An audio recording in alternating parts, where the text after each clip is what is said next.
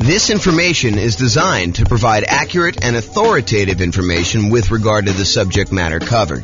It is offered with the understanding that the presenters are not engaged in rendering legal, accounting, or other professional services. If legal advice or other expert advice is required, the services of a competent professional should be sought. Welcome to the Flint Real Estate Investing and Real Estate Financial Planning Podcast. Learn all about investing in real estate in Flint, Michigan, with a combination of real estate financial planning and modeling, with numbers specific to Flint, plus syndicated, more generalized recordings of live and pre-recorded real estate investing classes, not all of them specific to Flint. Be sure to stay tuned after the podcast for a message from our sponsors. All right, so rent resiliency and price resiliency for real estate investors. I'm James Orr. So what is resiliency? Resiliency is a noun. It's either one of two definitions. One, the capacity to recover quickly from difficulties or toughness. Or two, the ability of a substance or object to spring back into shape, elasticity. So tonight we're going to talk about two different things, rent resiliency and price resiliency, and I'm going to define those. So rent resiliency is how resilient are you to a drop in rent? How tough are you? How strong are you? What is your ability to bounce back from a drop in rent? And the question that comes up is how much can rent drop before you have negative cash flow? So that's how I define it. How much can rent drop before you have negative cash flow? And then price resiliency is how resilient are you to a drop in property value or the price of the property? And that is how much can a property value drop before you have negative equity, before you're upside down, before you're underwater. Does anyone have any questions on these? Because I'm going to start using them throughout the night. And now is the time to ask if you have questions, because otherwise you're going to be falling behind. Everyone good? Pretty straightforward? All right, cool. So when we measure these, both price resiliency and rent resiliency, I measure them in two different ways. I can measure them in dollars. How many dollars can rents drop before you have negative cash flow? Or how many dollars can price drop before you have negative equity? Or we can look at it in terms of percent. How much can rent drop in terms of percent? Can rent drop 10% before I have a negative cash flow? Or how much can prices drop? Can prices drop 10% before I have negative equity in a property? And so how many dollars can rent drop before you have negative cash flow? That's what I call rent resiliency in dollars. That's also known as cash flow.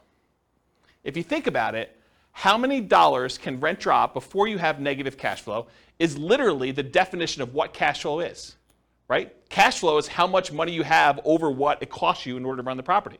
So cash flow technically is rent resiliency dollars. However, there's no version of that for percent. So what percent can rent drop before you have negative cash flow? That's what I call rent resiliency percent. And there's no equivalent. It's not like there's a version of this where you can look at that, okay? So rent resiliency percent is probably the odd one, but rent resiliency dollars is my fancy name of calling cash flow. Does that make sense, everybody? Okay. How many dollars can price drop before you have negative equity or you're upside down or you're underwater? That's what I call price resiliency dollars. That's equity, right? That's literally what equity is. Equity is how much you have over what the mortgage balance is. And so how much can prices drop before you get to negative equity, or you're underwater, is literally how much equity you have. So price resiliency in dollars, also known as equity. What percent can property values drop before you have negative equity? That's price resiliency percent. So that's what I call that. And there's no other equivalent for that, okay? Any questions on these? All right, cool. You guys know I'm really informal, right? You can ask questions if anything comes up. Okay, cool. All right, so measured by either the property or the portfolio. So resiliency can be for a specific property in your portfolio. You could say to me, James, how resilient is 1234 Main Street to a drop in rent? And you can look at that. Or you could say, James, how resilient is my entire portfolio to a drop in rent? What is the average drop in rent I could have on each property before I have negative cash flow? Or you can look at it on an individual property. So you can look at these either in a per property basis or overall as your portfolio. And we could either look at this from a total perspective, where you add up all the rents, you add up all the expenses, and you could see how much rents can drop before you have negative cash flow. Or you could look at it as, I take all the rents, I divide through by the number of properties I have, I take all of the expenses on the property, I divide through by the number of properties I have, and then you can look at how much it is on a per property basis on average. Does that make sense? Okay. All right, so you could look at this as either a snapshot in time. You could say, right now in my portfolio, how resilient am I to a drop in rent? Or you can say, over a long period of time, over the next 60 years, what does it look like? How resilient am I at each point in time for a drop in rent? So you can look at it either as a snapshot or as the thing over time. And you could say, look, 5 years from now, I plan on paying off a property, or I plan on refinancing a property, or I plan on buying a property, or I plan on selling a property. And you could say 5 years from now, at that snapshot in time, month 60, let's say as an example, what is my rent resiliency, or what is my price resiliency at that point? So you could do this looking into the future too, and use it as a decision-making tool as to whether or not doing a certain activity, buying a property, selling a property, refinancing a property, cash out, refinance a property, or rate and term refinance a property, or any of those types of things, how will that impact how resilient my portfolio is? Okay, I think I covered all those. Oh, one other thing. You can also look at what is the average amount of risk I have, or in this case, price resiliency or rent resiliency, over an entire 60-year period. So instead of seeing a chart where, it starts off, I'll use draw on the board here, where it starts off really high, or it starts off really low rather, and then over time as cash flow improves, your resiliency gets better. You could say, hey, what is my resiliency for this entire period? And you could take an average and say, oh, the average is 30% or 32% or whatever it is. And you could say, oh, so this one's about 30% on average. And then if you had another strategy you were considering, like this one, you could say, oh, that one has a rent resiliency average over this whole time of 29%. And so you could say, on average, one strategy is more risky than another, even though there may be times when it's below and other times when it's above. But over this entire period, one's more risky or one's less risky than another with this specific measure of risk, which isn't the only way to measure risk, which we'll talk about tonight. Any questions on that? Okay. If you're doing any modeling in the Real Estate Financial Planner software, I added a bunch of new numbers here. So now you can actually see your average rent resiliency, your average price resiliency, average debt to income, average total debt to net worth, and average total debt to account balance, as well as average months of reserves. And if you click on any of those buttons, they go to all those individual charts. So I added those for you because I wanted to see them. So that's a new tool that's brand new for you guys. Tonight we're going to look at both snapshot, one specific month and how it measures, and we're going to look at stuff over time. We're going to talk about both of them. Any questions? Okay, cool. All right, let's talk about some oversimplified math. I'm going to give you an example just to kind of walk you through how this stuff works. So let's say you have two different portfolios that you're comparing. In one portfolio, in both portfolios, you have $1,000 per month in cash flow on all your properties, okay? In one portfolio, you have 10 properties that each cash flow $100 each, okay? 10 properties, $100 each property, that's $1,000 per month in cash flow. And in another portfolio, you have 5 properties with $200 a month each in cash flow. So you have one portfolio that has basically the same amount of cash flow for both. One of them has more properties with less cash flow per property, and the other one has fewer properties with more cash flow per property. What if rents, let's talk about the ones where you have 10 properties with $100 each. If rents drop by 10%, if rent per property goes from, just as an example, it's oversimplified, $1,000 per month to $900 per month in rent, your cash flow goes from $1,000 per month to 0 per month. You lost $100 per month in property. It was only a 10% decline in rent values, but because you only had $100 per property, it went from $1,000 per month in rent to $900 per month in rent. So the $100 in cash flow went away. You now have no cash flow on that particular portfolio. Does that make sense, everybody? Compare that to if you had the 5 properties with $200 a month each. If rents drop by the same 10%, so rents go from $1,000 per month to $900 per month, now your cash flow goes from $1,000 per month to $500 per month. So in the other one, you lost all of your cash flow when you had a 10% decline in rents. This one, you had a 10% decline in rents, the same 10% decline in rents, but now you have still $500 per month in cash flow. So the one with 5 properties with $200 a month in cash flow is more resilient to drops in rent. That's an example of how rent resiliency varies between 2 different portfolios. Does that make sense to everybody? Did anyone lost? Everyone's good? Okay. Let's talk about what happens if rents go up, though. Same 2 situations. You have 10 properties with $100 a month in cash flow, or you have 5 properties with $200 a month in cash flow. If rents go up by 10%, rent per property goes from $1,000 per month now to $1,100 per month.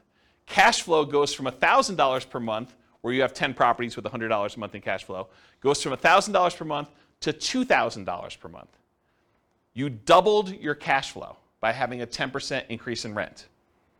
Okay, and we discussed this, I remember discussing this in the real estate partnerships class, where I kind of showed you how cash flow changes. I think Ben and I were talking about this, how rent went up by 3%, and we talked about how it's like $50 more in rent, so it's like you only really increased by 3%, but really the cash flow doubled. Remember this? We talked about that? So this is the same idea, right? Where you have a $100 increase in rents, but now cash flow is doubled on you. But if you have 5 properties, and they're doing $200 a month in cash flow, if you have rent increased by the same 10%, then the rent per property goes from $1,000 per month to $1,100 per month, just like the other one, except now cash flow goes from $1,000 per month to $1,500 per month. Only an increase of 50%, where the other one doubled. This is another example of how resiliency works, except it's the opposite now. Property values, rents actually went up in this case, and so your cash flow did not increase quite as fast because you were more leveraged, essentially. Does that make sense? Okay. Now let's talk about equity. We just did rent resiliency. Now let's talk about equity. So you have $1 million in equity in 2 different portfolios. Okay? In one portfolio, you have 10 $250,000 properties with $100,000 in equity in each. Okay, that's $1 million in equity. Or you have 4 $250,000 free and clear properties where you don't have any loans on them. That's also $1 million in equity. So you have 2 different examples. One where you have 10 properties with $100,000 each. The other one where you have 4 $250,000 properties where you have $250,000 in equity in each. Okay?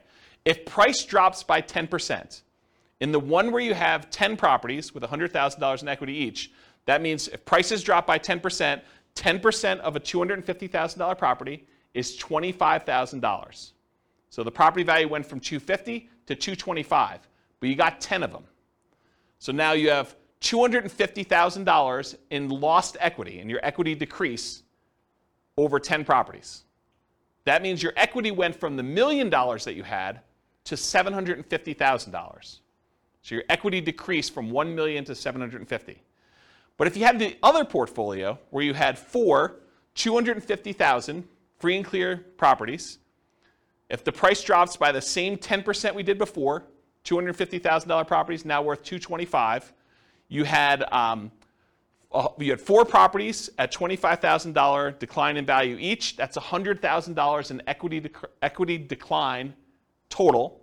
So now your equity went from $1 million to $900,000.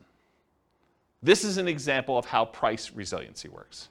Okay? You have one portfolio where you have 10 properties, where now you lost $250,000 of $1 million in equity, and you have another one where you have 4 free and clear properties, same decrease, but now you only lost $100,000 instead of $250,000. Does that make sense? Okay, cool. Now what happens if property values went up? Same $1 million in equity to start, same 2 situations. You have 10 $250,000 properties with $100,000 in equity each. If the price goes up by 10%, the $250,000 property is now worth $275,000. So $250,000 increase across all 10 properties in total. So your equity now goes from $1 million to $1.25 million. So you have an increase of 25%. 10% increase in price means your equity increased by 25%, as an example. Okay? Or you have the 4 $250,000 free and clear properties. If the price increases by the same 10%, same $25,000 per property, $100,000 for all 4, just add them up for 4 of them. Now your equity goes from $1 million to $1.1 million. It only increased by 10%. It's unleveraged. Okay? Does that make sense? All right. So really, what we're talking about in a lot of these cases is leverage. The more leverage you have, the less resilient you are. The less leverage you have, the more resilient you are. Does that make sense? We just saw that. The more leveraged you are, the less resilient you were. Right? We saw that with rents. Any questions on this? All right, cool. All right, let's do a thought experiment. Which is riskier? Is it riskier to put 0% down or to put 10% down? And why? This is the discussion part of class. What's riskier? Just call it out. It's riskier to put 0% down. It's less risky to put 0% down. Okay? Why do you think it's less risky to put 0% down? Less skin in the game. Less skin in the game. So if you put no money in the deal, you don't have any money to lose. Interesting perspective, right?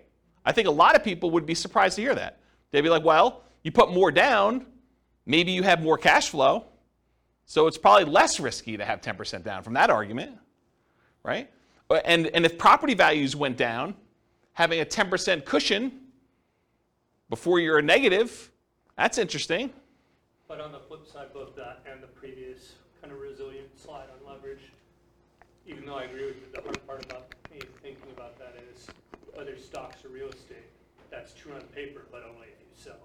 So if you've got enough portfolio to withstand the tide, it doesn't matter because you're not going to sell every low. So what you just went to is this idea of paper losses. If property prices go down but you don't sell, you don't really have a loss until you sell. You don't have a realized loss until you sell. And so you're arguing it doesn't really matter, right? You don't have a loss in either case unless you have to sell the property. Okay, so that makes it sort of even on those. What else? Which one's more risky, which one's less risky? What do you think? I think it depends. It depends on what? On your cash position. On your cash position, okay? So if you have a lot of cash, then which one's less risky? Then I'd probably go 0% down because your ROI would be higher. Okay, so you might have an infinite return on investment. Right. In theory, at least. I mean, really, you should be calculating your return, including how much you need to keep in reserves. I mean, we kind of teach that in deal analysis class. But ignoring that for a second, if you have a 0% invested in the deal and you make money on that, then you have an infinite return, right? Yeah. So you would think that it's less risky for you to have 0% down in that case. Yeah, if you can support the rents. Yeah. So you're assuming you're having to pay for negative cash flow. Well, there's that risk. There is a risk, right? So is it more risky to have put 0% down or 10% down? What do you think? It's a personal decision. It's a personal decision, yeah? It depends on what you have in reserves. I really think. Are you paying? Are you deferring your down payment? But you have that down payment. You can put that money someplace else, invest it differently, while someone else maybe pays your down payment or not. I mean, yeah. Yeah. So I wonder if you're getting to this idea that if you put 0% down, you probably have more in reserves because you didn't have to put money down. I wonder if you're getting to that. Well, here are my thoughts on it. If you do 0% down, you have nothing in the deal, you have nothing to lose. So there's an argument to be made that if you put nothing into the deal, you have nothing to lose. It's arguably less risky in that way. However, your credit is at risk. If something happens and you have to sell and you have to give the property up for foreclosure, or you have to sell at a loss and you don't have money to make up the difference and you have to do a short sale or something like that, your credit's at risk. And maybe even more so if you put 0% down than if you put 10% down. Because the chance of you being underwater with 0% down is probably greater, right? You know, property values go down 5%. If you had put 10% down, you probably wouldn't be as likely to be underwater, although you have some sales costs and stuff in there, which we're going to ignore for a second. But if you do the 0% down, you're probably still underwater, even with a 5% decrease in price. Okay? What about prices rising? So you tend to have appreciation. You tend to pay off some debt on the property. You tend to have tax benefits, and you tend to have cash flow. So you might have this infinite return on investment with 0% down. It's not really a measure of risk, though. It's just kind of like a better return. You're still getting these benefits, but you had nothing in the deal, though. You're benefiting from having prices go up, at least in theory, paying off some of the debt as long as you're making your mortgage payment, getting tax benefits as long as you're able to depreciate the property, and then getting cash flow on the property if there is any. Maybe there's negative cash flow. But you would have an infinite return on your investment, ignoring, of course, that you should have your return calculated on your reserves as well. And here's, I think it's what Rachel was saying, you have more reserves if you didn't have to put as much down. If you only had to put 0% down, maybe you have more in reserves. And having more in reserves probably makes that less risky. So I don't know. It's kind of an interesting thought. What about the other side? 10% down. Well, property values go down 10%. You could lose 100% of your money. As sort of what Austin suggested before, you don't have a loss until you actually have to sell. You have this sort of paper loss. And the longer you hold that property, in the overwhelming majority of the cases, real estate tends to be pretty forgiving over time. Even if property values go down the next 5 years, you push it out 30 years, property values are probably going to be up from there, right? Your credit is still at risk, so you still have that risk. Maybe it's a little bit less at risk because you still have that cushion. Of course, prices do rise. In a lot of cases, you still pay off debt to have tax benefits and cash flow, but you're maybe more likely to have a little bit of positive cash flow in that case. And maybe that makes it a little less risky. But you have less debt paid off. So your overall return is probably a little less because if you put 10% down, your debt pay down is a little bit lower when you put money down than if you have 0% down. And finally, you have a little bit lower overall return on investment. So which one is less risky? I don't know. I think part of it's how you measure it and your situation. And you have less reserves, which we talked about. Any questions on this? It's kind of an interesting thought experiment, right? Like, which one's less risky? I think part of that, for us analyzing too, is your own incomes. How quickly can you save to get 10 or 20% down in your market? Because if you're spending 6 months doing that, it might not be a big deal. If it takes you 2 to 4 years, you're going backwards fast. So Austin's almost suggesting that how long it would take you to save up that 10% might be another factor in which one's riskier. If you can quickly save up that 10%, it's probably less risky for you, I think is what he's suggesting.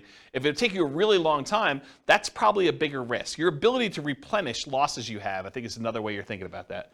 That's interesting, yeah. Any questions on this? Good little thought experiment. Okay.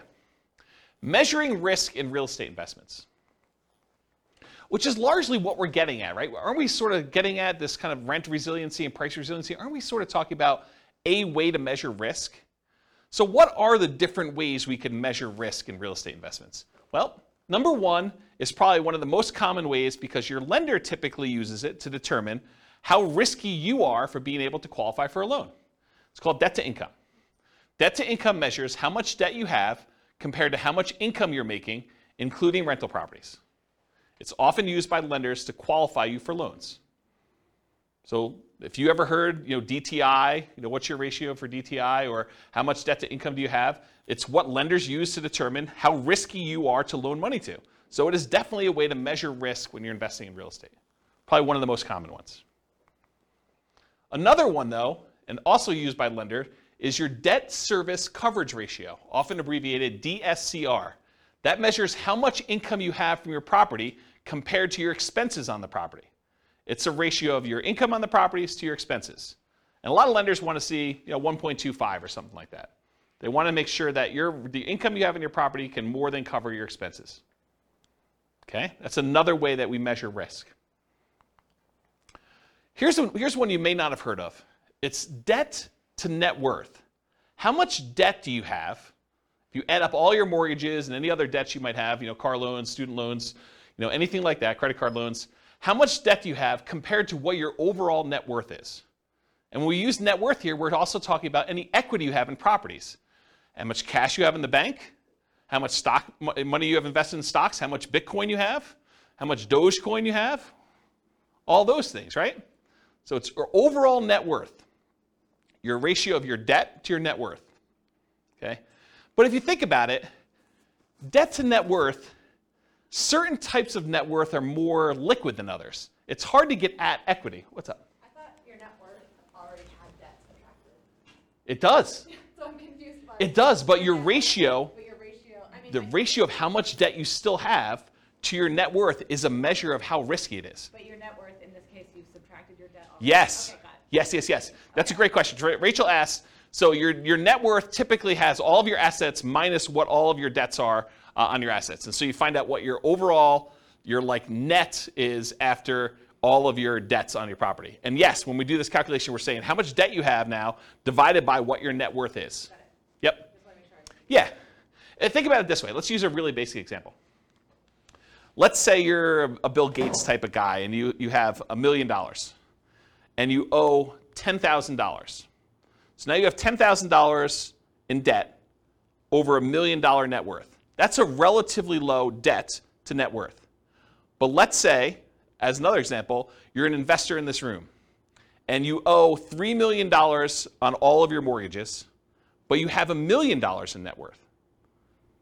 Yeah.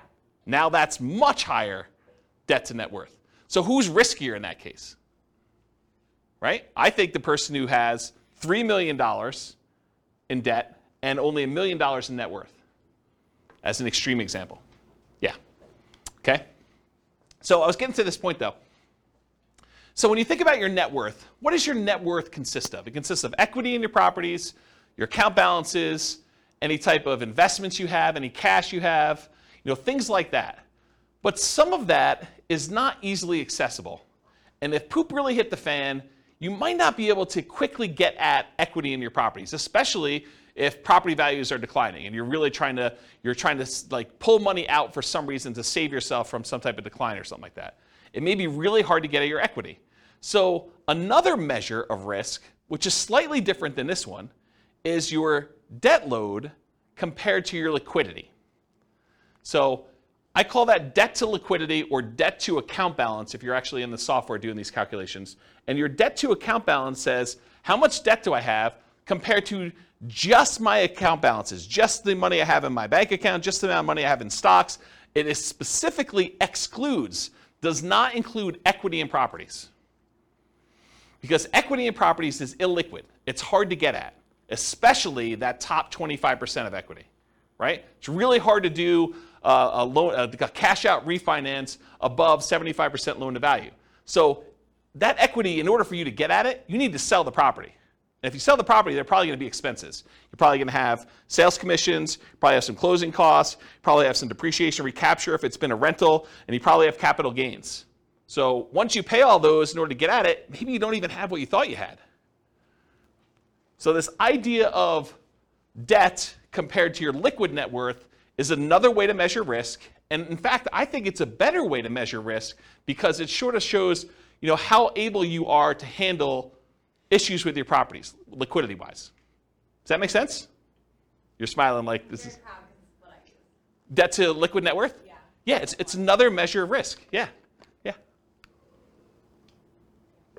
Okay, so far we've covered debt to income, commonly used by lenders, debt service coverage ratio, another one used by lenders a lot, debt to net worth, which I don't think many lenders use, but I think it's a really good metric, and debt to liquidity or debt to account balances. What about reserves? Isn't reserves another measure of risk? If you only have 1 month of reserves on your personal expenses, all the rental properties you own, don't you think that that's more risky than someone who has 6 months or a year's worth of reserves saved up somewhere? So this just shows you another way to measure risk. Because if you stop and you say, okay, my personal expenses to live on are whatever, $10,000 a month. If you have $60,000 in your bank account, you have 6 months of reserves for your personal expenses. If all of your properties with principal, interest, taxes, insurance, maintenance, vacancy, property management, all those things in there is $2,000 per property.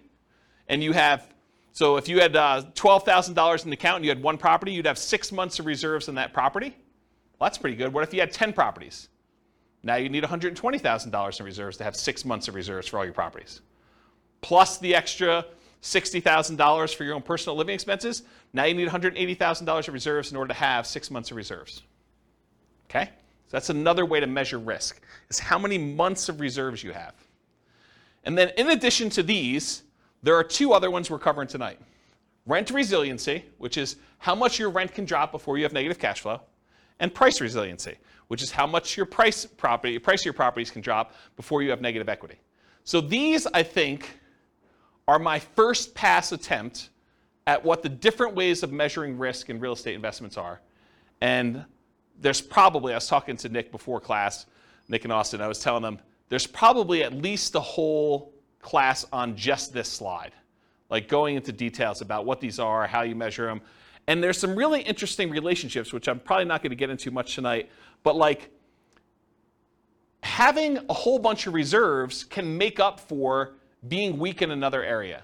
If you have really low rent resiliency, maybe I do cover this in another slide, but if you have really low rent resiliency, where if rents decline by the smallest amount, you're going to have negative cash flow, but you tell me you have 10 years worth of reserves, I'm less concerned, right? If you tell me, look, I got 15% rent resiliency, but I only have 1 month of reserves, I'm nervous for you because these interact. Does this make sense? Okay. All right, so how much riskier is it? Rent resiliency and price resiliency give you one way to measure how much riskier it is when comparing two different strategies.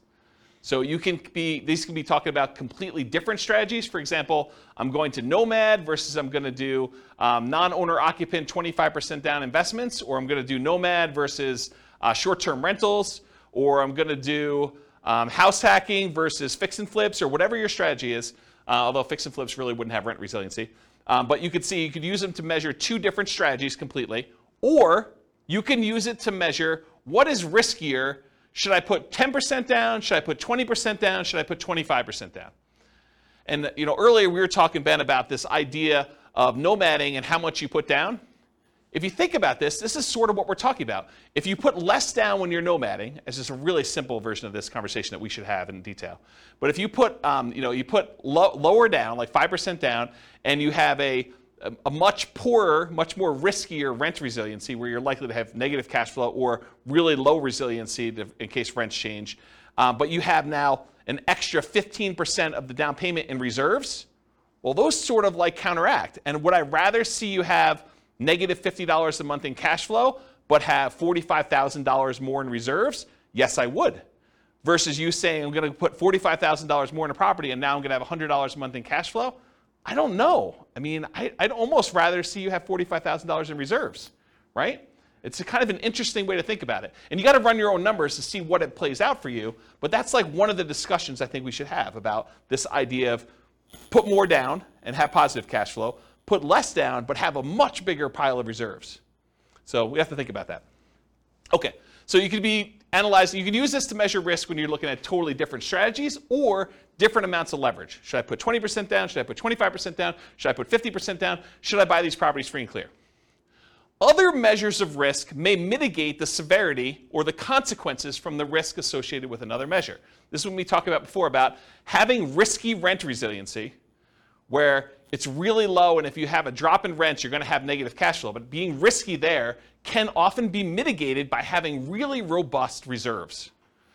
So if you're really sensitive to drops in rent where you're going to have negative cash flow, but you tell me you've got $1 million in reserves, I probably don't care, right? Unless you're talking about really big numbers for the negative cash flow.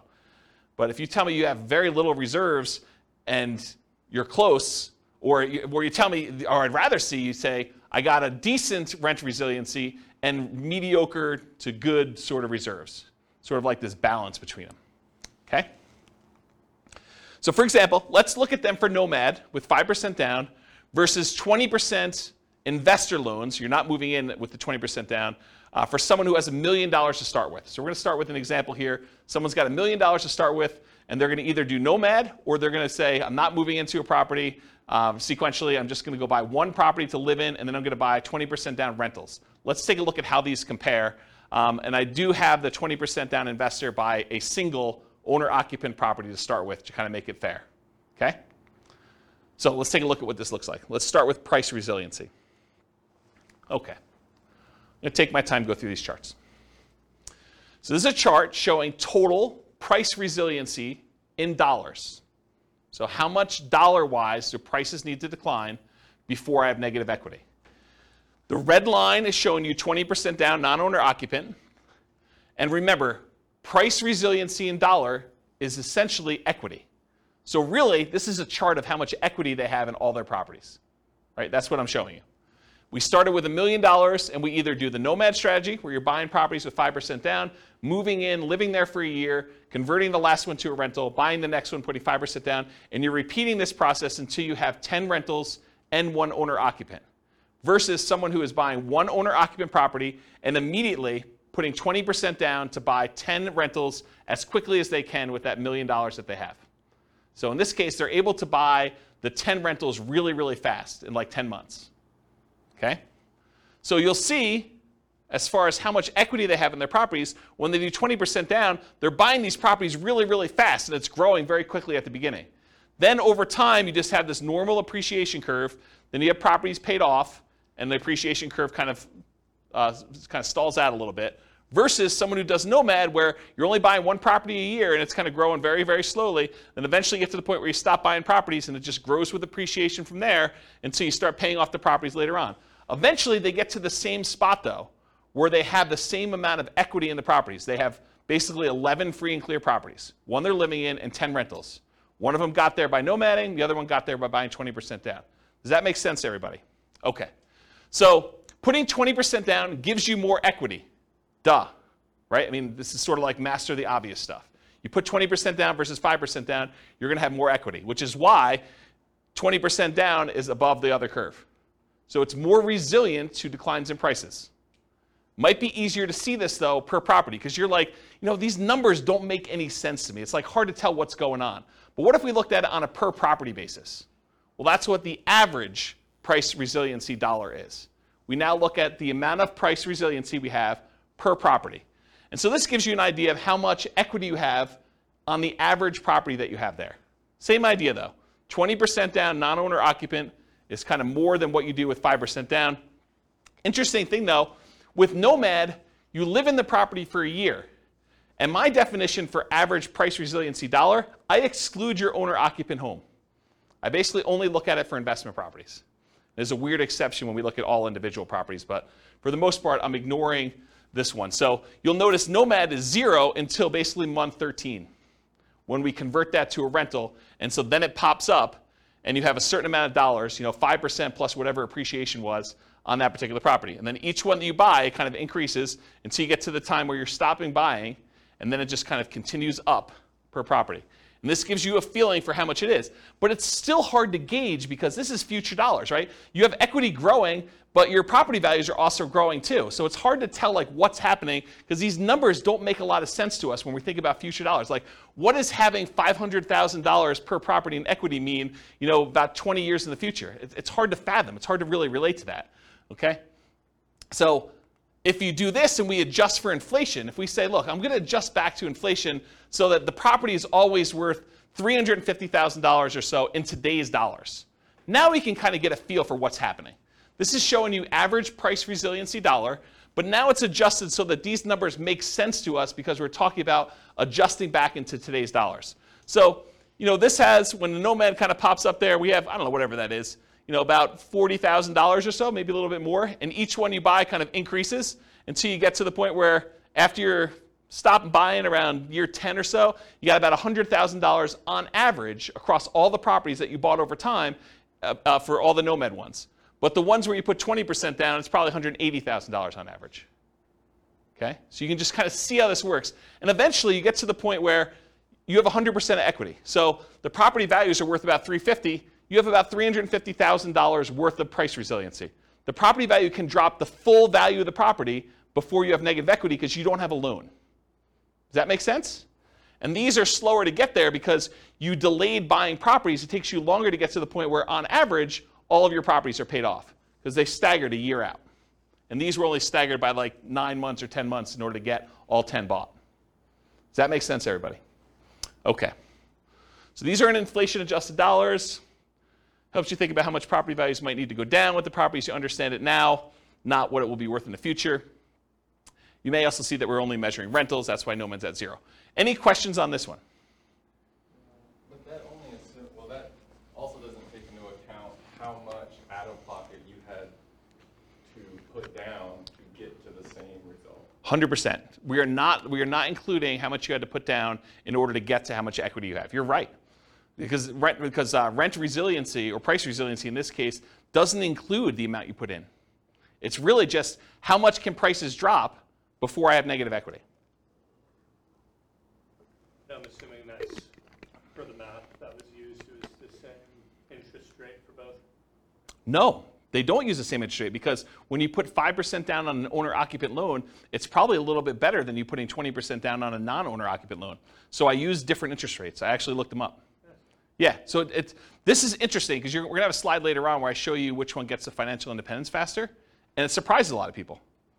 Because you'd think, I don't know, 20% down, it should get there faster or whatever. I mean, you're going to look at it, you're going to see.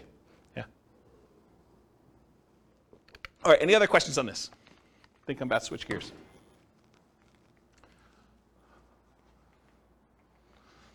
Now I'm switching from dollars to percent. So what percent can prices drop before I have negative equity? And you can see when you put 20% down on the first property, you basically have 20% that can decline before you have negative equity. When you have the nomad property, until it becomes a rental, it's 0. But then as soon as you do this, it's probably closer to like this 8% range. Why is it 8% after a year? Because you put 5% down, I assume property values are appreciating at 3.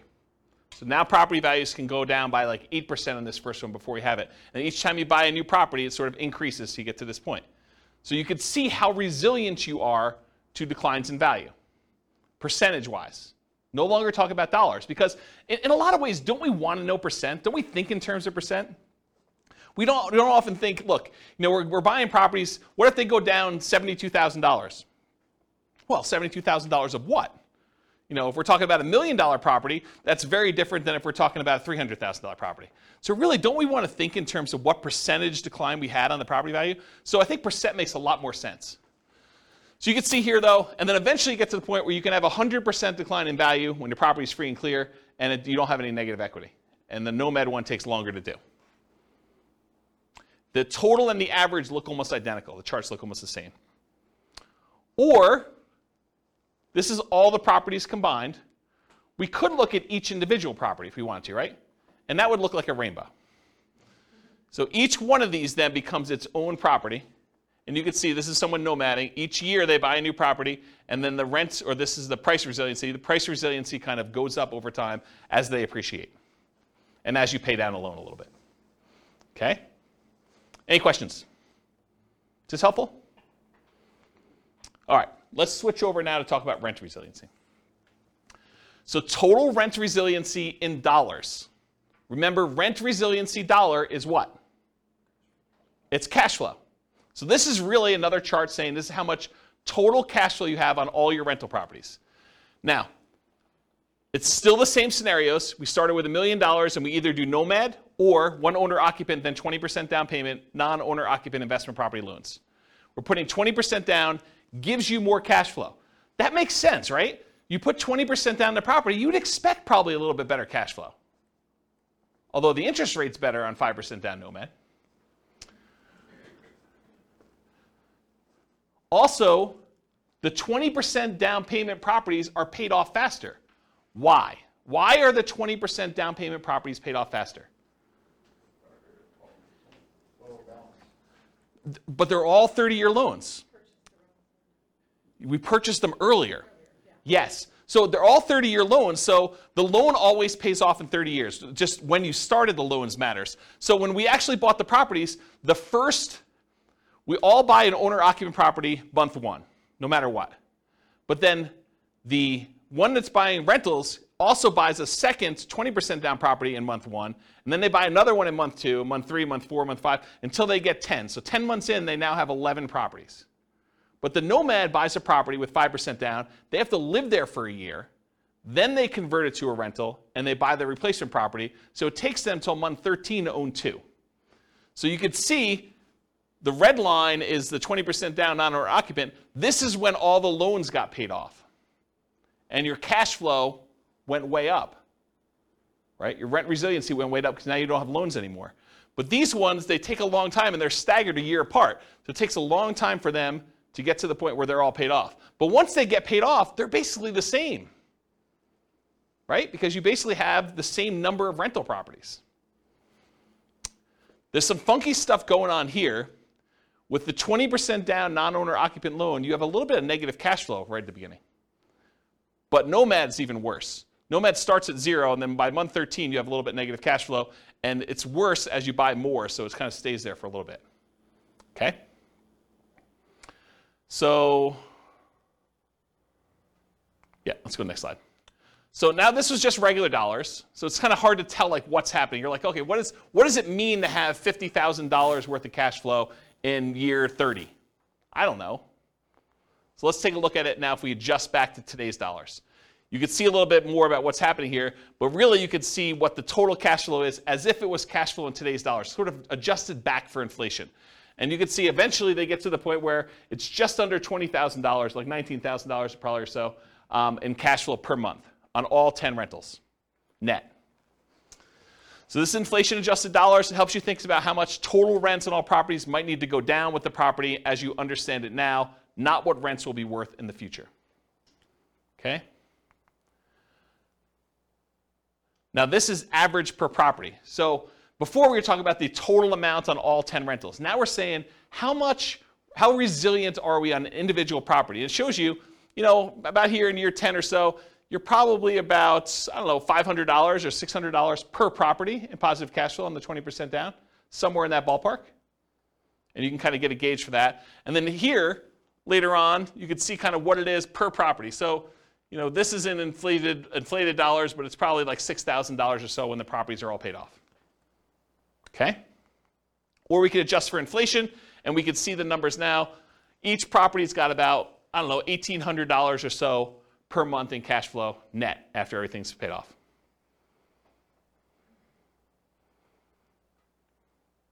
Cool? Any questions on this? All right, now we're going to switch to percent. So what percent can rents decline before we have negative cash flow? Well, with both of them, we're negative up front, right? Because we're basically underwater. We have negative cash flow on the properties. The 20% down one becomes positive sooner. The Nomad one takes a little longer before it becomes positive. But you can see that over time, though, it gets to the point where about 10 years in, 20% down is, about 18% resilient. You can have an 18% drop in rents before you have negative cash flow. And Nomad is probably, I don't know what that is, 8, somewhere around there.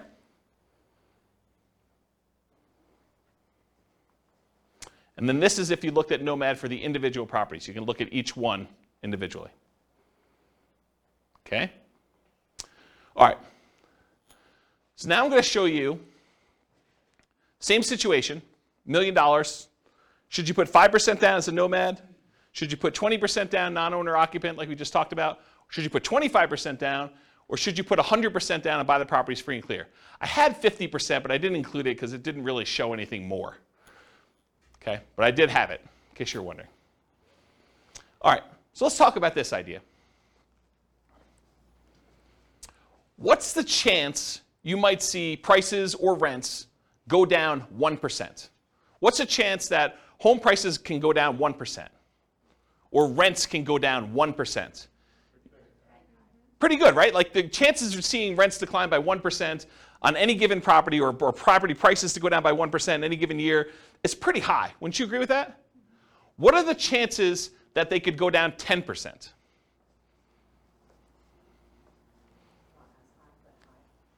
You think it's high? Is it as high as 1%? Yeah, it's much more likely for you to be able to see property prices or rents go down 1% than it would be for them to go down 10%. What about the chances it could go down 25%? Property prices, you have a $400,000 property, now it's worth $300,000. What are the chances that could happen? Could it happen? Yeah, it could happen. Is it more likely that something like that would happen, or is it more likely you'll see a 1% decline? 1%, right? I mean, this is obvious. I'm not trying to trick you. What about a 100% decline? Rents go to 0. Property prices go to 0. Could that happen? Maybe. Is it likely? Probably not. So would you agree that we're much more likely to see a 1% decline than a 50% decline? Not a trick question. Seems really obvious, right?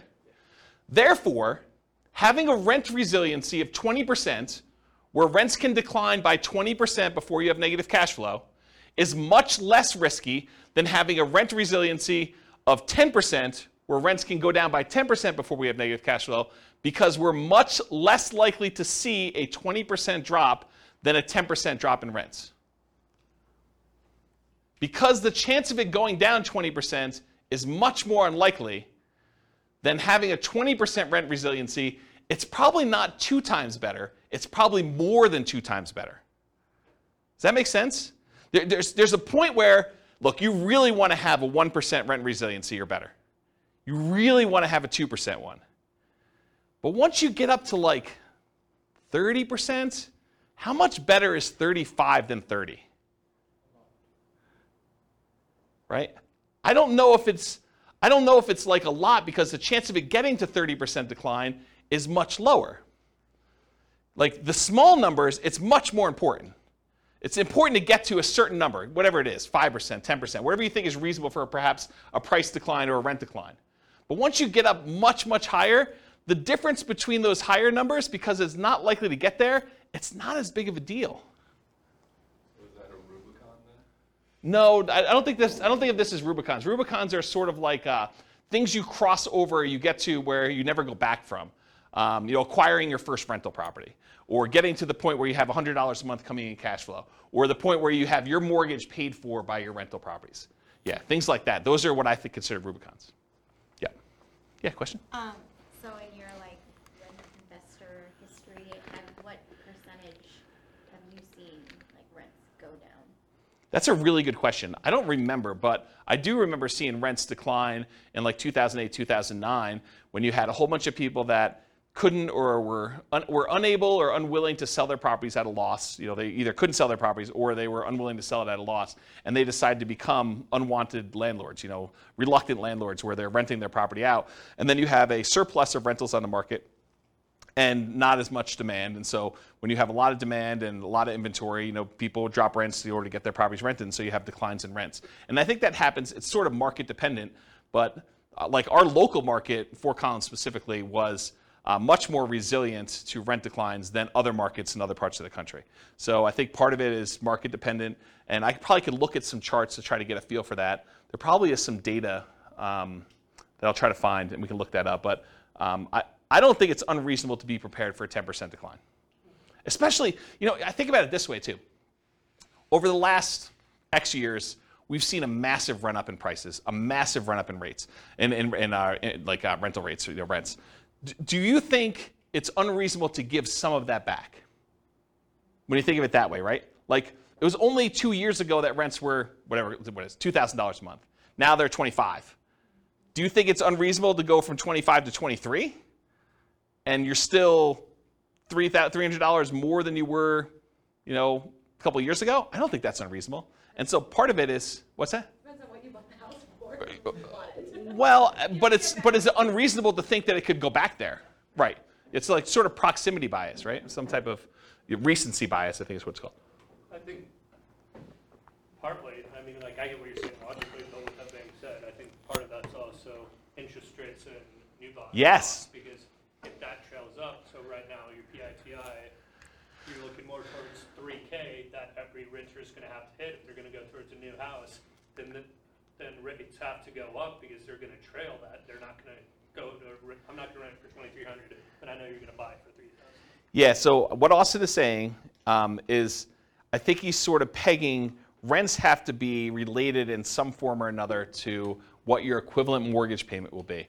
And that has not always been true. We've seen transitions in markets where at one point they were parity. It was $2,000 to buy the property with a reasonable down payment compared to about $2,000 a month in rent. And we saw some type of parity with that. But then over time, markets changed where the price to buy a house went up a lot and rents did not creep up quite as fast as those things. And so that can change in a marketplace over time. It's not universally true that always rents are there. Now, what's an interesting kind of way to think about this is you could force that to be true by doing like a rent-to-own or lease option where you tell people, look, the mortgage payment if you go buy this property is $3,000 a month, to use your example, but rents would normally be $2,200. But I'm going to charge you $3,000 a month because if you can't afford a $3,000 a month payment, you can't buy this house. You're never going to be able to actually buy it from me. And if you can't do that, then why am I putting you in here? And so you can almost make a justification for rents that look like mortgage payments when you're selling on the lease option. Does that make sense? So, yeah, that's an interesting point, though. Okay.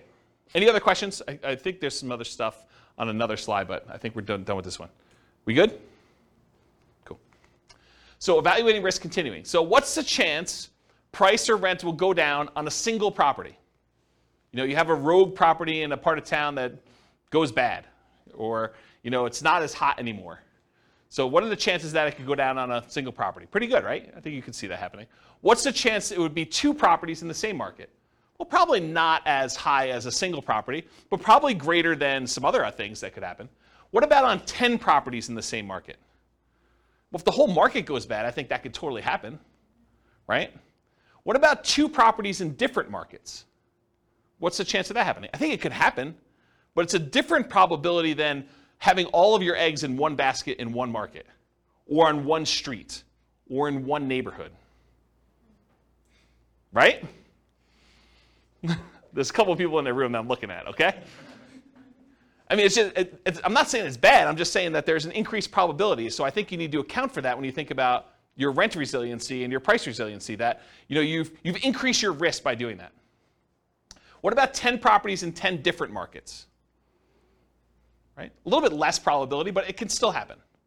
So diversification in some form or another, whether that's geographic, investing in different markets, property type, you know, buying some duplexes, buying some apartments, buying some single-family homes, you know, buying some condos, buying some townhomes, you know, all those different types of properties that you can do, or price points, you know, buying some entry-level rental properties versus buying some luxury properties, buying some mid-range sort of properties, or the strategy you're using. I'm doing short-term rentals, I'm doing house hacking, I'm doing fix and flip, or all these different examples. So there's some diversification you can do across all those different things. Excuse me, geographic, property type, price point, strategy. There's more resilience required, suggested, I don't know how to word that, if you're not diversifying, right? I think you'd be prudent to have a more resilient portfolio to increase your threshold for what you want to have in terms of resilience if you're not diversifying in other ways. But if you're more diversified, you probably could get away, not that you should, and there's arguments against this. There's arguments of investing only in the one market that you think is really going to do well and not investing in these other markets just to have diversification where you have a higher risk of those going down, right? I think there's a counter argument to this. But I think overall it's more prudent to be higher resilience if you're less diversified. If you're doing the same strategy with the same house in the same neighborhood, you probably should be a little bit more focused on being more resilient with your stuff than if you're spread out a little bit, right? This is obvious. I wasn't talking specifically to you, but it felt like that, right? Yeah. Okay. It wasn't intentional. I mean, I'm trying to be helpful. Okay. Yeah. Okay, so average price resiliency in percent. So what percent can property prices go down before you'd have negative cash flow for those four strategies? For the 100% down, you bought the property free and clear, you could have the property value go down 100% and you would not be underwater because you don't have a mortgage. So that one's easy. That one just goes 100% all the way across the whole time. Wouldn't you be negative past 75 if isn't about 25% taxes and insurance? No, this is property values. Okay. This is not rents. When we do the rent one, you'll see there is a threshold. But for property values, you have a $400,000 property, you don't own anything on it, it can go down 400K. It can go down 100% before you're negative. And there's an interesting point you bring up, which I have a slide at the end. I think there's a variation on this class, or at least a variation on some of the terms, where we do take into account things like sales costs and capital gains and depreciation recapture and stuff like that. There's a version where we take into account those transaction costs for equity. But this one is simple, right? This one is just pure up equity, okay? So the 100% down one's easy. 100% all the way across. Super, super easy on that one. The next one we'll do Nomad. Nomad, you start at 0. Because you basically are not counting the thing that's not a rental. By the time you get to year 1, you convert it to a rental. It pops up here. And this is the average per property. And so it shows you you're at about 8% or so. And then each time you buy a property, kind of comes down, drops down, does this, until eventually it kind of tapers off until you get to the point where all the properties are paid off and you're doing that. That's what Nomad is.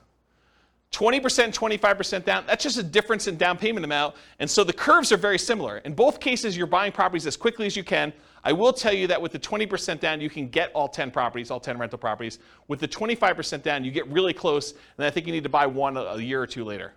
Okay? So you have a small delay there, but you're acquiring these properties, and you're more resilient with 25% down. This makes more sense, right? You put more down, you're more resilient to a price drop when you do that, and then they eventually taper to the point where they get to be the same when the properties are all paid off. About 30 years in the future from when you started. Maybe minus a year, plus a year. Okay? Any questions on this? Pretty straightforward? Okay. Now this is average rent resiliency in dollars for the three strategies. So when you buy properties free and clear, you have really high cash flow, but you have fewer properties. You only had $1 million to start with. You can't buy 10. You can only buy 3 and change. So 3 until you save up for the next one. Okay? So then your kind of average rent resiliency dollars kind of up here until eventually you catch up with everyone else. But here though, you've got 25% down, 20% down, and Nomad. Nomad starts at 0, then it has negative cash flow. The 20% down one has some negative cash flow. The 25% down one has positive cash flow from the beginning. And the curves are very, very similar. The ones where you put 20 and 25% down, the properties get paid off. And so your cash flow really improves here. And they go up here. And then the Nomad one takes a little while to pay off because you're doing them a year at a time. Does that make sense? Okay, so that's rent resiliency dollar. Now this is that snapshot I talked about. I basically said, let's look at some arbitrary point in time. I picked 5 years in the future. And I said, what does this look like? What is the average rent resiliency in dollars at 5 years in the future for this thing? And so for the 100% down, 1965. And this is in inflation adjusted dollars, so it's back in today's dollars. So you have rents drop by $1,919.65 and not have negative cash flow with the free and clear properties. With 20% down, you can only have rents drop $116.05 before you're negative. With 25% down, it could drop $309.54 per property before you're negative. And with Nomad, $14.42. So just a snapshot in time, 5 years in the future, average property, this is per property, right? Average rent resiliency dollar. You either drop almost $1,900 and change, $115 and change, $310 and change, or $15. Not $1,500, just 15. That's Nomad. So which one of these is riskiest? It's obvious, right? But look at the difference. Can we see rents drop by $116? Probably. So just order of magnitude, you can see that these are not that far off. Okay, so now this is percent for rents.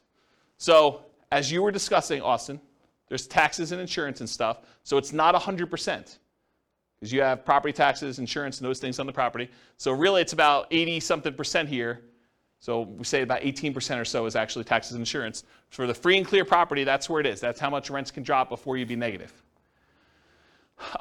With the 25% down, they could drop a little bit here, I don't know, whatever that is, 3%, 4%, but it increases over time until they get paid off and it goes up there. This is that extra property being paid off, I think. And then with the 20% down, you start off with negative cash flow, which I'll show you this here in a second. And then by the time you get to month, whatever this is, 4 years in or so, then it gets to become positive. And then it gets up here when the properties get paid off, they all bump up there. Then here's Nomad. It's negative for a while, finally becomes positive, and then it kind of follows a similar curve, not exactly the same, but very similar. And then once you start paying off properties here, they get paid off. Does everyone see that? So Nomad and 20% down both have negative cash flow with professional property management in this example. That's what the assumptions were. And so here's the cash flow power meter. It shows you, the black line is where rent is. So it shows you for the rent that they're getting, this light green area shows that they would have positive cash flow if they were managing the property themselves. If it were in this dark green area, it would be positive cash flow if they had a professional property manager, which in this case they don't, so it's slightly negative, but it's positive if they were to manage it themselves. In the yellow area, it means that it would be positive cash flow if they were managing it themselves and they took into account cash flow from depreciation, the tax benefits of owning the property. And then the red area is you're still covering some of the debt pay down, but it's negative. And then here is you're not even covering debt pay down. So depending on where the black line is, it shows you how much cash flow you have and whether it's cash flow with property management, cash flow you managing yourself, cash flow with cash flow from depreciation, or I'm not even covering, I wouldn't be positive even if I had an interest-only loan is another way of saying this. Okay? Any questions on this? And if you're just like cash flow power meter, what is all that stuff? There's a class on that too, and I probably need to do a new one. But we look at cash flow power meters to see very visually where cash flow is on any particular property. It's a really easy way to see where you are. Any questions? All right, so now this is the same chart we had before, except we're doing percentages. So this is year 5, month 60. Rents can drop 83% if you have it free and clear before you have negative cash flow. Rents could drop 5% with 20% down. Can rents drop 5%? Absolutely. That's like a realistic number for you see rents decline, right? 5% decrease in rents. For the 25% down, they can drop 13.47. I don't know. That'd be a harder one to do. I mean, it definitely could happen, but it's harder than 5%, right? Wouldn't you agree? And the Nomad one, 0.63. So what's the chance that rents could decline 0.63%? Really high. What's the chance rents could decline 5%? I'd say reasonably high. What's the chance that they can decline 13.47? Moderate. I mean, it's not unheard of, but it's not high, right? Probably not high. And what's the chance it could decline 83.12%? Pretty low. Pretty low. So you can get a feel for how resilient this strategy is here. And this is probably different strategy. This is just different down payment amounts to give you a feel. Okay? Any questions on this? Cool. It's often counterintuitive. Just because a real estate investing strategy is more or less leveraged or more or less risky doesn't always mean it will perform better or worse than another strategy toward achieving financial independence specifically. So just because, hey, this is more risky, it's got to get me to financial independence faster? Not true. I'll show you that in a second. For example, putting 100% down to buy up to 10 rentals might seem like the least risky strategy from a number of risk measures, right? I mean, put 100% down. And putting 5% down to Nomad might, at first blush, seem the most risky. That doesn't tell you which one achieves financial independence first or which one will ultimately give you the highest standard of living, which we'll talk about. And this is a case for doing Monte Carlo or alternative universe modeling, where we actually see how risky is this? Like, what happens if rents don't go up always? Because when you do Nomad and you have like prices always going up and rents going always up, Nomad looks amazing, right? You start having some years where prices don't go up or rents sort of go down some years or something like that. It still looks amazing, but there's years where it's not always pretty, right? You're actually still have negative cash flow for longer and it takes you longer to save up and sometimes you have to stay in properties longer. So there's stuff that happens, okay? All right, so this is the numbers for those. So the Nomad one, you're financially independent. If you start with $1 million and you're trying to buy 10 Nomad properties, actually it's 11 because you live in the last one. It takes you 8.5 years to be financially independent where I think you're making $10,000 a month in income. So 8.58 years in order to make $10,000 a month in passive income. If you put 25% down, 7.58 years. So that's faster to put 25% down. Put 20% down, 9.58 years. It is slower for you to put 20% down than it is for you to do Nomad. It is slower for you to put 20% down than it is for you to do Nomad to achieve financial independence. And then it takes you 4.08 years in order to be financially independent, buying the properties free and clear. Starting with $1 million, you buy a lot fewer properties. So the most risky, arguably, Nomad, 8.58 years. The least risky, arguably, 100% down, free and clear properties, 4.08. You're sort of in between. Basically, the less you put down, the longer it takes. Okay? Except for Nomad. Kind of odd. So you're saying I just need to inherit it? Yeah, I was going to say this really depends on your Well, ability to do. Well, and I think that's the hard part for 25% down. It's normal historic markets when it's up, only appreciating 3% a year, and you can say that relatively fast. Over the last few years, if I was losing ground at 10 or 15% appreciation each year, then I would not be buying. You're talking about for Nomad? Right. Yeah, so what Austin just said is, You know, in years where you've got slow, steady appreciation of 3% a year, Nomad makes a lot of sense. But if you're nomading and property values are going up really, really fast at 15%, then it could slow you down. Yes and no. Any properties that you own, you're benefiting from that. So it depends on where you are in your cycle. If you're like just about to start and you're seeing properties going up 15%, yeah, it's harder because it's the goal is moving away from you all the time. But if you have the money to do down payments, there's other options. If you don't and you're saving up anyway, you just do what you can. You kind of use the market that you have, but any properties that you bought, you do benefit from those. You have, you bought 3 properties and now you're doing your 4th one. Great, the 3 properties you own went up 15% a year. That's awesome. So it's kind of weird situation with that. And I think Nick in the back said something like, yeah, oh, now I just got to inherit $1 million. And this is sort of like a setup as an example to show you how rent resiliency impacts different choices if you're starting in one particular position. I've got a couple other examples from the previous classes we did where I show you how those look at for price resiliency and rent resiliency and what they would look like. So you'll see those, which those ones, they were basically right out of college earning whatever it was, $70,000 a year or something between the two of them, right? So you'll see what those look like. Okay, any questions? All right, cool. So this is their standard of living. It shows them what percentage of that $10,000 a month goal they're earning, adjusted for inflation. And so you can see they all achieve it pretty low here. But look what's interesting about this is Nomad eventually, it doesn't happen at the beginning, but Nomad eventually has the highest standard of living. They're earning the most amount of money later on. And part of that is them paying off properties. This is when they pay off their owner-occupant property. These over here paid off their owner-occupant properties here. Basically month 360s. They all bought it at the beginning. Okay? So the one where you did 100% down, you don't have the 10 properties right away. It takes you a while to acquire them, and so it takes a long time to do that. The ones where you're doing 25% down, those are very similar curves. Okay? So you have the highest standard of living with Nomad too, which also is probably counterintuitive to a lot of folks. Okay? This is just how when you buy the properties in case somebody wanted to ask me about it. The Nomad one, you bought one in year 1, you waited a year, you bought another one, waited a year, bought another one, bought another one, bought another one, until eventually you get 11 properties. 1 you live in and 10 rentals.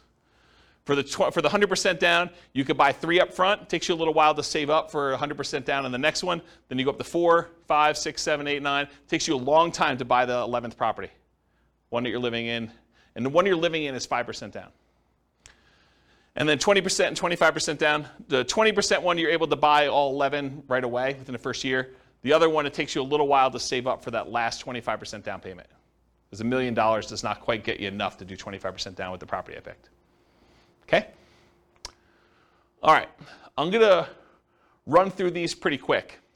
So for those that came to the previous classes or on the podcast, buy and hold real estate investing strategy, this will look really familiar to you, but this is sort of another perspective on that class. Because in that class, the only thing we covered was when they achieve financial independence. We didn't talk about anything else because I didn't have time. So we basically went over all this, all the different strategies in buy and hold, which I'm not going to go into detail, and we looked at how fast they achieve financial independence. Now I'm going to show you another view into what's going on and show you what their price resiliency looks like. And so these are all the different strategies combined. I'm not going to break them out and kind of go into detail, just to give you a view of approximately where these are, right? So prices can decline by the time they start acquiring properties in this 20% range to maybe 40, maybe 50% range. And then finally, when you stop acquiring properties, it just increases over time. So that's how they tend to trend for buy and hold. And this is for what percentage prices can decline before they'd have negative equity. Okay? And then these are all the different rent resiliencies, curves for all the different ones. Again, I'm not going to go into any individual one, but you could see they're in this sort of like 0 to 20% for a lot of this time, maybe a little bit higher depending on whether they have a lot of extra cash flow like short-term rentals or something like that, because that's really what this is measuring. And then it kind of goes up over time where they all get paid off. Okay? And then I picked an arbitrary time frame just to compare them. This is year 20, month 240. Just to see what happens. And I wanted to show you 15% down payments are still relatively risky even 20 years in. Only a 6.3% rent resiliency or 1.92% rent resiliency depending on which one of the two 15% down payment options you chose. All the other ones, though, I think are pretty reasonable, right? I mean, we talked about, do you think rents are able to go down 22%? What about 11%? I mean, that can happen, but it's not crazy close, right? You start getting at 1.92, that's pretty close before you have negative cash flow. So these are the 15% down options, and then these are all the other buy and hold ones, depending on which one you're looking at. Does that make sense? Just so you can see visually like approximately where they are in relative sizes. Okay? Any questions? Cool. All right, let's do the same thing for that Nomad real estate investing strategy class. Again, in that class, we went over all the different time it took them to be financially independent. We didn't go into any other detail. We didn't talk about net worth. We didn't talk about any risk. We didn't talk about, cash flow or, debt service coverage ratio or debt to income or anything else. So really, we just covered that. Now, this is if you do price resiliency. The blue one that's really weird is the lease option one where you're buying properties, then you have to stop buying until you can afford the next one and they get cashed out. So there's some weird stuff going on with the blue one, just ignore that one. But the rest of them sort of trend in this, I don't know, once you get up to steady state, 25 to 50%, and then of course as they get paid off, they increase from there. So you can see relative price resiliency in that, what I would consider to be a reasonable range. There's nothing kind of abnormal there. And then here's rent resiliency. Again, the blue one is that lease option one, which is kind of wacky. But then here, it builds up. Nomad kind of builds up over time as you acquire properties and you hold them longer, and you add another property, and eventually you get good cash flow. But it takes some time to get there, and kind of cash flow increases here until the properties start getting paid off. That's what they look like for rent resiliency percent. Any questions? And for comparison, this is year 20. Do you have a question, Austin? Yeah. For the short-term rental. Yep. For 5% down, I'm assuming that was done year 2. Or yes. Starting year 2 then? Yes. You start your short-term rental year 2. And then, do you remember what kind of cash flow or additional rent you were projecting for that? Yeah, it's in that presentation, but I don't remember. It wasn't crazy though. I remember at the time thinking it was a pretty reasonable bump. I bumped up expenses on it and I bumped up income on it so that the net income was higher, but it wasn't like 2x or anything like that. It wasn't that extreme. It wasn't even close to 2x. It was a reasonable bump. And you can change those assumptions, right? You can go copy the scenario to your account and just change the model. Yep. So this is month 240, year 20. The same one we did before where we had some of those that were in that 5% or whatever it was, 2%, whatever the numbers were there. And I just want to show you that the average rent resiliency by year 20 for Nomad, they all look pretty reasonable to me. I mean, there is a 7.76 one. I'm pretty sure that's the lease option exit one, which is wacky anyway. All the other ones, though, they seem kind of reasonable. I mean, the lowest besides that is 11.9%. Not great, but not horrible. And there's some that are 30%. Right? Doesn't seem unreasonable to me to have the ability to have rents drop by 20% before you have negative cash flow. Seems pretty resilient. Any questions on this? I think this is the last one I'm doing for these. House hacking. Again, this was that house hacking real estate investing strategy class where we covered all the different times it took to be financially independent. I'm not going to go over that again. But then here is the price resiliency for those. Very similar to a lot of the other ones where between 25% and a little bit less than 50% prices can decline for the bulk of the time here. And then, of course, when they're paid off, they get a lot better. And then for rent resiliency, you start off with some negative cash flow in some cases, and then you have positive between 0 and 25 for rent resiliency for a lot of this period of time, and then you start paying off properties, they get a lot better. And of course, you knew this was coming. Year 20, kind of a snapshot. There's some that are kind of funky. Whatever this fourth one is, that's one of the blues. That's probably the 15% down one, honestly. It's probably 15% down payment, this blue, if I had to guess. And then the other one, 5.86. That's like a pink. Yeah, they're all the 15% down ones. So these are all these low 5.86 ones are all 15% down, which that's the lowest rent resiliency you have. All the other ones, well, I guess 5. What's 5?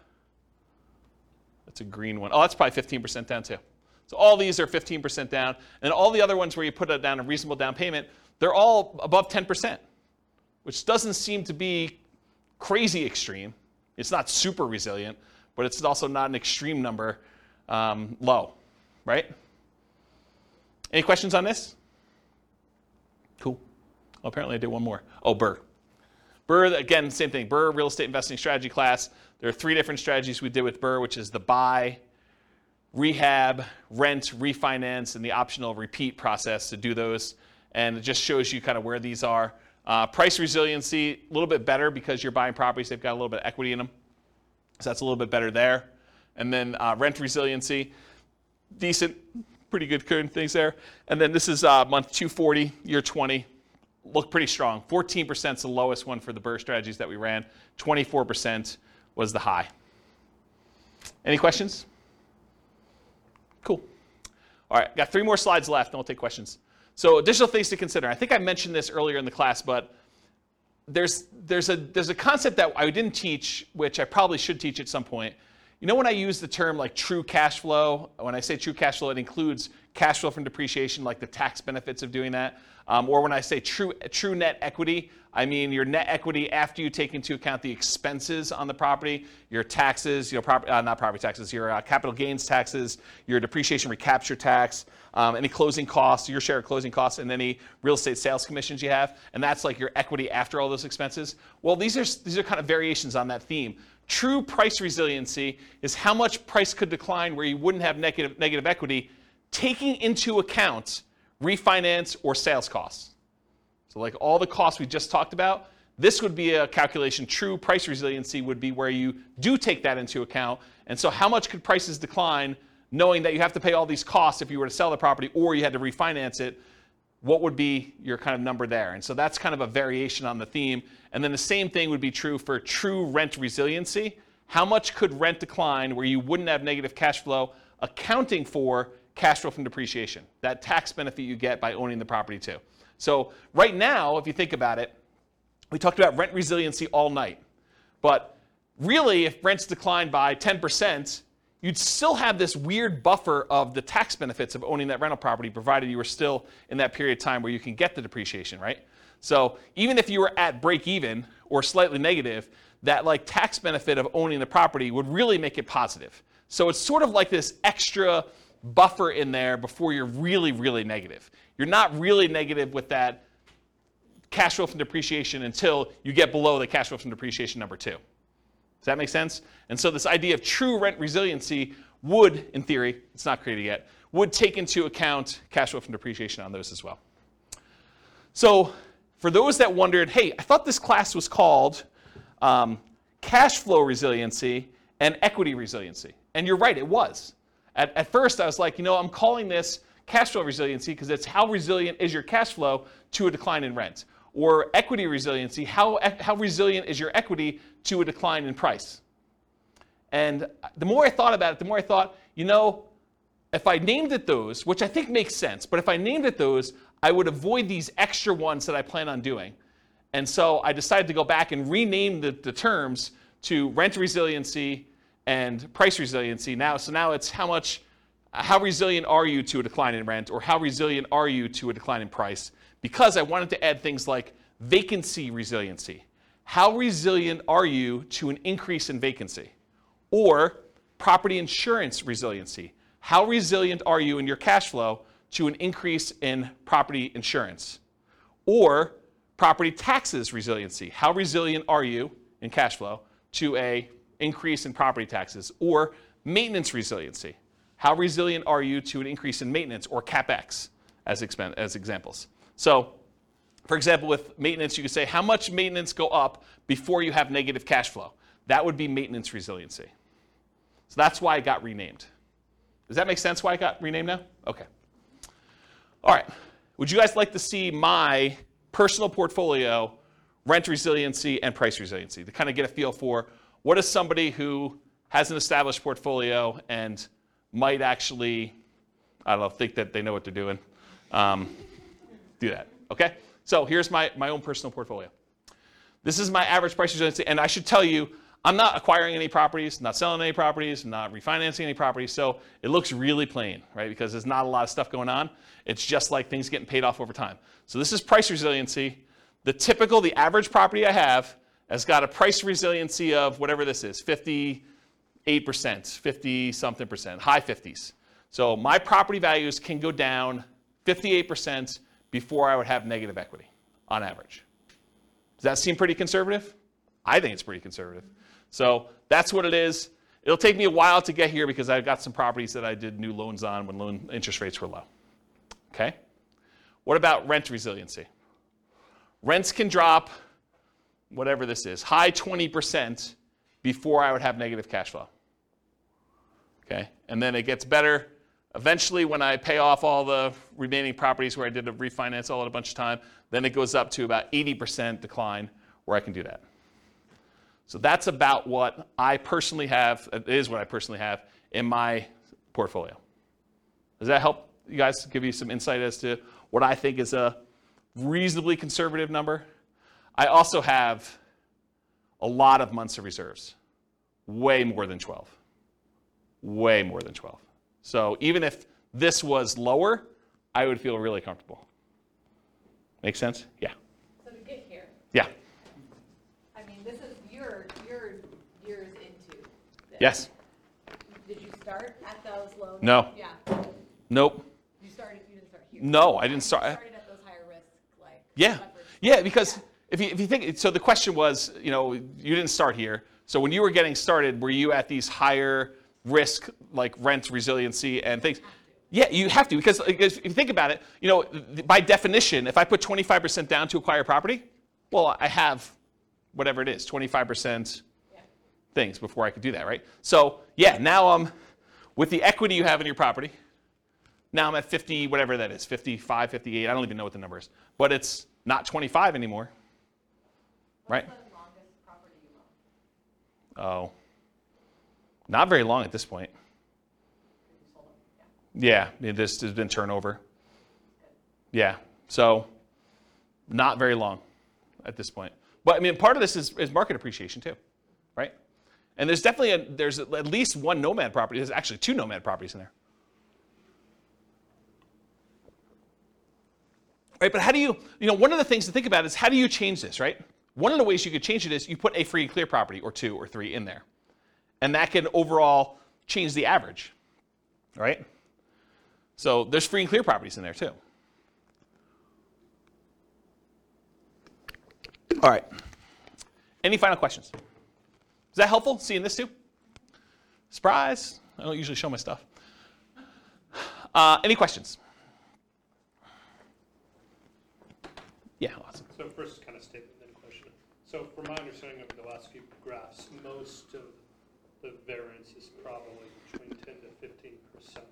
It depends on your strategy and what you're doing, right? If you're buying free and clear properties, no. If you're doing these like highly leveraged, 15% down, 20% down, 25% down, or Nomad 5% down, acquire them a year apart, or Burr, where you're kind of like trying to pull your money out, all those things vary depending on what you're doing. But if you're kind of for rent resiliency, kind of looking at it from that lens, I guess. Going back to where we started class, then if you would rather go 0 down and have the rest in cash or index or whatever else, the main 4 or 5 dips we've had in the last 100 years, haven't they only lasted like 1 to 4-ish years on average? I don't know that data that well that I can comment on it, but it doesn't sound unreasonable that you had relatively short periods of time where the dips didn't last forever. So I guess where I'm thinking of trying to tie that back together, circular thinking, is I would think there would be less risk than trying to ride that out with the reserves to the side than the additional equivalent of being above it percentage-wise and holding it that way. But I think they're related. So I think your question is, I'll reword it for you. I think your question is it better to have a lot of reserves and not worry as much about rent resiliency because you have the reserves to handle it?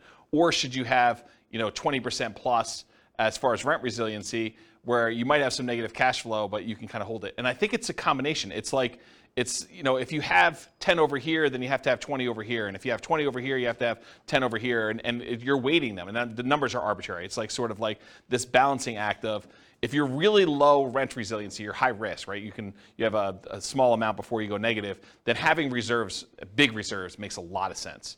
If you are, you have really good, if you've got rent resiliency like I have in my portfolio, where property values or rents can go down, whatever this number is, 28% or whatever the number is here, then needing reserves is probably not that important, right? I still have crazy reserves. I mean, I'll tell you, it's like over the top. But you don't need that as much if you have 28% rent resiliency. This makes sense, right? So it's this balancing act. And this is sort of what we were talking about when you first came into class, but off recording, is that looking at all these different measures of risk, you have to like weigh them against each other, because you can have, your debt to income can be one thing, and your debt to net worth and your liquid debt to net worth, and like all those kind of measures, debt to liquid net worth, like all these measures can be kind of coming into play, and you're like, well, if I'm going to have this, then I definitely want to have on the upper end of reserves. Or if I'm going to have this, then I definitely want to keep this there. There's probably a whole class I should do on reserves that will cover a lot of this, right? It'll like pull from all these different classes with the rent resiliency and the kind of measures of other risk and things of that nature, and show you how I think reserves should change based on that. I think there's like a minimum, and then I think you probably should have more. Just as one example, if you're going to have negative cash flow when you're buying a nomad property, I think it's prudent to take whatever the negative cash flow is, set that aside as part of your reserves, and X number of months of reserves, right? I think you already know that you're going to have this amount of negative cash flow, so that should be part of your reserve calculation to begin with, plus then 6 months or 12 months or whatever you're doing for that. Like, that's the way that I would think about it. And so there's a whole bunch of things like that I probably need to teach in a reserves class, and which I'll put on my list. I'm sure that'll come up in a question for how I'm going to choose the classes in the future. So, does that answer your question? Okay. Any other questions? Was this helpful? The kind of like rent resiliency, price resiliency. I know like there's some parts in there where it may get a little bit slow because I'm showing you a lot of charts and they're really similar, but I do also think that seeing a bunch of different examples gives you a feel that you can't get. It's almost like you have to work through the math problems in your book, and it's boring and not fun, but then you get a much better feel for like what the range of how they work are. So sorry, but I think it was helpful. So cool. Thank you all for coming. I will see you all soon. Bye-bye for now. You're welcome. With home prices up, mortgage interest rates up, and rents up but not quite enough to counteract the higher prices and interest rates, cash flow on rental properties in Flint is harder than ever. Book a call with the Real Estate Financial Planner to apply our proprietary 88 strategies to improve cash flow on your rentals. See the show notes for a link to schedule your call and improve your cash flow today. If you're a real estate agent, lender, or professional in Flint that wants to help our real estate investor listeners, consider reaching out to learn about collaboration opportunities with this podcast. We'd love to add more value to our listeners by having you assist our investors buy, sell, and finance their real estate investments. See the show notes to schedule a call to discuss collaboration opportunities.